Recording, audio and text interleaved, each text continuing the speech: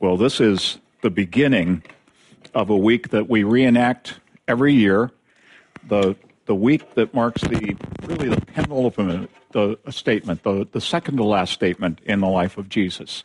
And in this 1 week alone, the week of the Passion, we experience the total ecstasy of, on Palm Sunday, Jesus being cheered as he comes into Jerusalem, to Good Friday when Jesus is jeered on the cross, to Saturday when he lies in the tomb being called a fraud, and Sunday when he rises over death and sin and destruction and stands as the Lord of all for all time.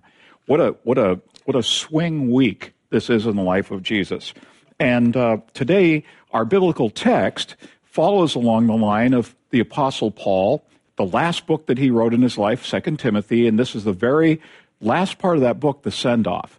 And one of the things you find is when people are speaking near the end of their life, and they know it, and they write things down, they tend to load the most important things into those last few words, those last few moments of their life. And we have the opportunity to see this in the life of Jesus, and today we'll see it in the life of Paul, as Paul is maybe heading into the last week or so of his life when he writes this letter, 2 Timothy. And today, we're given an opportunity, a rather somber opportunity this week, as we look at life at its highest, death at its ugliest, and all the human range of emotion and experience that lies in between those things. And the question that comes out of today's text for me is, how do you measure a life? You know, you talk to some people, and the measure is having really good, really well-respected kids. You know, you've been a great parent. I know a lot of people do that. Others would look at personal achievements and value those. I got to meet a president. I got to travel here and there. Some people would look at their material wealth and give that a strong nod. In fact, I have friends where I grew up in the University Place in Tacoma. One of them recently said, you know, I've made a lot of money. I'm really wealthy. I don't think I've stepped on anybody along the way. And certainly that's being good. God likes me and I'm going to go to heaven, right? And I went, I think we need to have a conversation here on a completely different track. But for some people, just the overall goodness of their life, their achievements, and their material accumulations allow them to think that that's the measure of their life and they've got it made. Some of us want to be well-regarded and valuable in the community. We want to be seen and recognized for our contributions. How do you measure a life? Think about it for a second. How will you measure your life as it comes to an end? Now, many of you are 1/3 my age, and you haven't started doing this yet. There are a few of you here that are my age and older, and this question becomes a little more pressing the older you get. And by the time you get into your 50s and 60s, at least for me, my whole life has been, the last 20 years, addressing this. How do I invest myself in younger generations of people and give them space to flourish and operate and be the next leaders in our world? So I want my life to be measured by the legacy I can build into people. And how would you know if you succeeded or failed at what you were doing? Next thing is, as you think about how you'd measure life, what do you think God says about a life of significance? How do you think God would speak to your set of measures for the quality and quantity and all that of life that you have? What do you think is important to God? And have you ever wondered, honestly, if you're on the right track or not? Have you ever wondered, am I really doing what's important or not? And if these questions seem important to you, I think you'll find some strength and guidance in these last words of Paul, in his conclusions to his second letter to his young protege, Timothy. 2 Timothy 4, 9-22, what does Paul think is important as he literally faces his final days on earth? Listen to the texture and content of the closing of this letter. And I want to point to the fact that Paul's going to mention a lot of relationships and very little about things. We're going to hear about a couple scraps of paper and a coat in here as things of importance. But the really important thing is the relationship he has with his Lord and with the people around him. So listen to these words. First of all, Paul knows his time is short. So he writes Timothy and he says, "Come to me quickly." You see, Demas, because he loved this world, has deserted me and gone to Thessalonica. Crescens has gone to Galatia, and Titus to Dalmatia. Only Luke is still with me. Get Mark and bring him with you because he's helpful to me in my ministry. I sent Tychicus to Ephesus. When you come, bring the cloak that I left with Carpus at Troas and my scrolls, especially the parchments. Alexander the metalworker did me a great deal of harm, and the Lord's going to repay him for what he's done. You too should be on your guard against him because he strongly opposed our message. At my first defense, and this was Paul defending himself to try to protect his life as he stood before the Roman government. In my first defense, no one came to my support, but everybody deserted me.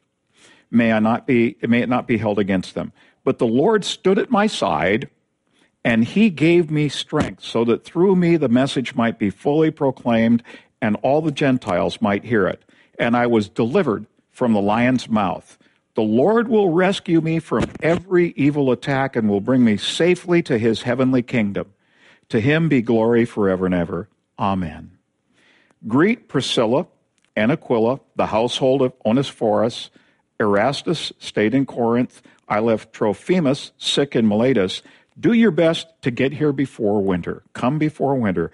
Eubulus greets you. So do Prudence, Linus, Claudia, and all the brothers and sisters. The Lord be with your spirit. Grace be with you all. Certainly, Lord, we've received grace upon grace from you in the gift of Jesus Christ in our lives. Lord, as we look at these final words of Paul this morning and get a glimpse of what makes a significant life and what's really important, speaks to us through this text and help us align ourselves with your eternal values of faith, hope, and love, placing our value and our investments in the things that endure. We ask this in Jesus' name. Amen. Now, when you first read the end of this letter to Timothy, you can see it just as a bunch of parting shots and a collection of little ideas and a bit of a hodgepodge, a jumble of thoughts. But you read through it a couple of times and some things begin, pardon me, a little tongue-tied, some things begin to stick out. Even though Paul has Dr. Luke with him, he desires the companionship of this fellow named Timothy. He wants to see Timothy one more time and be with him before he finishes his life journey. And we don't know whether Timothy actually made it to see Paul or not. It's highly unlikely. But what really seems to matter to Paul is not where he is, but who he's with. What's important to Paul is not where he is, but who he's with, where he's at. He values his relationship with Jesus as Lord. He tells us in verse 17, the Lord stood by my side and gave me strength and delivered me from the lion's mouth. And the Greek word there for giving me strength is a powerful impartation. When you think of the word infusion, do you know what that means? I one time had a stomach bleed and I was in the hospital. I lost about 60% of my blood in California, and I was bleeding out, and I didn't know it, dying while I was teaching class at Fuller Seminary, and I wound up in the hospital, and they had to infuse me with blood to save my life. And so an infusion means something from the outside being put into your system and catalyzing wellness. And what we see here is Paul says, Jesus infused in me his encouragement, his grace to the degree that I could value him in whatever I was going through, and realizes that Jesus was bigger than any of his circumstances and that his relationships that he had with people were more important than the things he had communicated. And Paul realizes from the get-go that he belongs wholly to God. He's God's property. So even facing execution, Paul can say, Jesus delivered me from the lion's mouth. Isn't that interesting? You see, he's facing a sword that'll take his head off, but he already sees himself as delivered from the lion's mouth because of the strength of what Jesus Christ had done on the cross for him. Because Jesus walked this final week before he did, Paul can walk his final weeks with confidence and assurance. In his relationship with Jesus, he finds the strength to both live and die for God's sake. I think this is a noble aspiration, something we should all shoot for in our lives, to value the depth of God's care for us in such a way that it speaks louder to us than any circumstance that we're going through. And in such a way that fear and dread can't overtake us. I mentioned to you last week, I had this experience last Friday of getting a call from an old congregational member, a woman that had been my clerk of counsel at a previous church, and her kids called me and said, "Mom wants you. Her time has come and she wants you with her. We need you at the hospital." And I ran up to Everett to the hospital and stood with his whole family. And here's my friend Joan with every system in her body shutting down. And I tapped her on the leg and said, I used to call her Joni Balboni. "Joni Balboni, I'm here. And we're here to be with you while you go to Jesus." And she was intubated and sedated, and she gets this big smile on her face and opens one eye and gives a wink as her whole family stands around her. She understood, even in those last moments, that Jesus was bigger than her body breaking down and giving out on her. And it was a beautiful thing to watch, because we, the Lord's people, don't suffer at the end the way that other people do. We don't mourn hopelessly that this person is gone. We mourn that we've lost them and passed them along to the Lord, and they're in His good keeping. And we too are in His good keeping. There's a second level in this text. Paul values his relationships with his friends. They become part of his strength in the Lord. They become instruments of God to him. And while Paul has some really good friends who bring him joy, such as Luke and Timothy, Mark, he asked for Mark to come, and this is an interesting tale of reconciliation. Paul and Mark were sideways with each other, and we read in the Gospels that Paul fired Mark. Couldn't work with him. They didn't click, and he sent him off. And now as Paul is in his final days, he says, "Mark and I have squared things up. We've worked it out together. Bring him over. I want to see him. Get him here before winter. I want one last chance." I think to see him, and Paul probably wanted to say, "Brother, I know we had our differences, but we're all good now. We're in this cause together." So there's a beautiful picture of reconciliation in a troubled relationship buried in this text. It's a huge story, but you miss it if you don't know about Paul's relationship with Mark. But as you read the scripture, you see that's really important. And Paul even talks about rascals like Alexander, this metalsmith who'd caused him harm. And he sort of releases him from Paul's concern, and Paul says the Lord will deal with him. And we've all had people fail us and betray us. We've all had relationships break, and we all hope that those relationships come back together, like the relationship between Mark and Paul. But not every time do the relationships that break come back. But in spite of that, Paul values relationships with other people as an essential connection with the Lord and a key value in his life. And the people he addresses here are people that he's poured his life into. He's stayed at their houses. He's left coats behind. He's stored papers with them that he entrusted. These were important figures in Paul's life. And I want to share some really important stuff about human community. If you live a life deep in relationships, you have to build the relationships you build intentionally. Part of the reason we live in the Seattle freeze here is that we're good at being friendly on the surface. But we don't want to go that next step in friendship with people.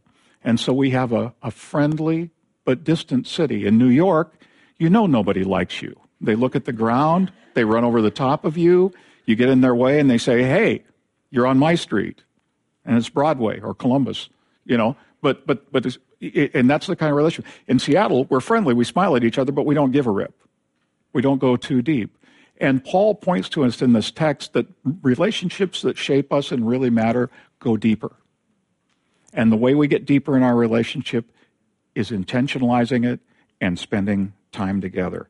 And if you want a life deep in relationships, then you need to expect that you're going to be hurt, betrayed, double-crossed, rejected, and anything else you can possibly imagine. And that's why, and I've shared this a number of times, so I always come back to it, God's plan works like this. It works like this. Trust God and love people. Don't ever screw those up. I know you guys have heard me say this a whole bunch of times, but if you trust people and love God, you'll come up holding the short end of the stick. I'm not trustworthy. None of us are totally trustworthy in relationship. We bring our broken selves and we do the best we can. So, like Paul, we trust God. And God will deal with the Alexanders. God will give opportunities to reconcile with the Marks. And God will provide great riches to us through the relationships and friendships that we have. And this is a really important issue. Another thing that sticks out to me in today's message is how absolutely little things mean at the end of life. Paul is talking about all these friends. He's talking about these places he's been, these relationships that he has. But Jesus and a few good friends are the center of his life and existence. A few scrolls, maybe those scrolls that he asked for, are some of the letters that we read in Galatians, Ephesians, Philippians, the letter to the Colossians, Romans. Who knows what were in those writings that Paul had stored with these friends, but he entrusted his very heart's expressions to these people to look after for him. And it's one of the few things that he mentions, a coat and some scraps of paper. But the big message was just, get to me here, come before winter. And I think in a sense there's some metaphor there. Paul was heading into the winter of his life. And he didn't want to live it alone. He wanted people to walk with him. And his final words in our text today are heartwarming to me. After genuinely stating his needs, wants, and hurts, and acknowledging that his time is short, Paul signs off really quickly. And he signs off with a blessing. Through all the ups and downs and in between that he's lived, Paul cannot help but conclude with a blessing. He says, "The Lord be with your spirit. Grace be with you all." And I think of this when I say, may the Lord be with your spirit. That's not just a God bless you and give you a good parking space at Northgate. The idea of the Lord be with your spirit is, I pray for you that God will be united with you in the deepest, deepest place in your life. That God will be united with you in meeting you in the places of your fears and anxieties, your concerns over your health and relationships, your family, your work, all those things. May the Lord be with your spirit. May Christ meet you all, Paul says, in the very deepest and most significant place in your being. And then may grace be there for everyone. And when Paul proclaims grace to all, he proclaims grace to Aquila and Priscilla and Junius and these people you hear in the letter, but he also proclaims grace to Mark, who had been on the outs with, and to Alexander, who had done him harm. Paul signs off with this rich blessing, and he desires that the Lord who delivered him and given him all things would do the very same for his friends. This week, as we wrap up today's message and wrap up this wonderful book of 2 Timothy, we're going to come to the Lord's table very, very conscious of the week that we're living in. This is the week of the Passion. This is the last week of Jesus' life. And as we do the Lord's Supper today, I'm going to ask Laurel to come up, one of our elders, and join me in serving the Lord's Supper at the two corners here. And if you don't mind, we'll come forward and serve some of our people who need to stay in their seats first. But one of the things as we go to prayer on this that I want you to do is focus very profoundly on the bread and the cup and its meaning that Jesus Christ died for you so that you could live for him. Come and receive the gift of Christ's death so that you can live. I'm going to ask you to do something. We're taking a little risk this morning because I'm a very relational, very cordial person. I love backslapping and lighthearted chatter as much as anybody else does. But here's what I'd like you to do this morning. I'd like you to think very seriously and a bit starkly on Jesus and what he did for you on the cross and the life he gave that gives meaning to this whole week, meaning to all of our lives. And then I'd love for you, when we pronounce the benediction, if you would just leave the room quietly. Just go out quietly. You can visit once you get to the lobby, but just a sober, solemn moment to collect your thoughts around Jesus and his sacrifice as we get set to leave this morning. Can we do that? As a little experiment, it'll be awkward for those of us who like to stay here and visit. So get out to the library and take some time to reflect. Let's pray. Lord, as we come to your table this morning, we acknowledge you, Jesus, as the Lord and giver of life. We acknowledge you as the one who comes to us and shows us a new model for humanity. And that model, Lord, comes, yes, out of your greatness, but also out of your humility and your final humiliation on the cross. Lord, that you died in our place in a mystery that we'll never understand, but we experience day to day as we receive your grace. That you died for us so that we can live. And we accept your gift of grace, and we choose to walk in you.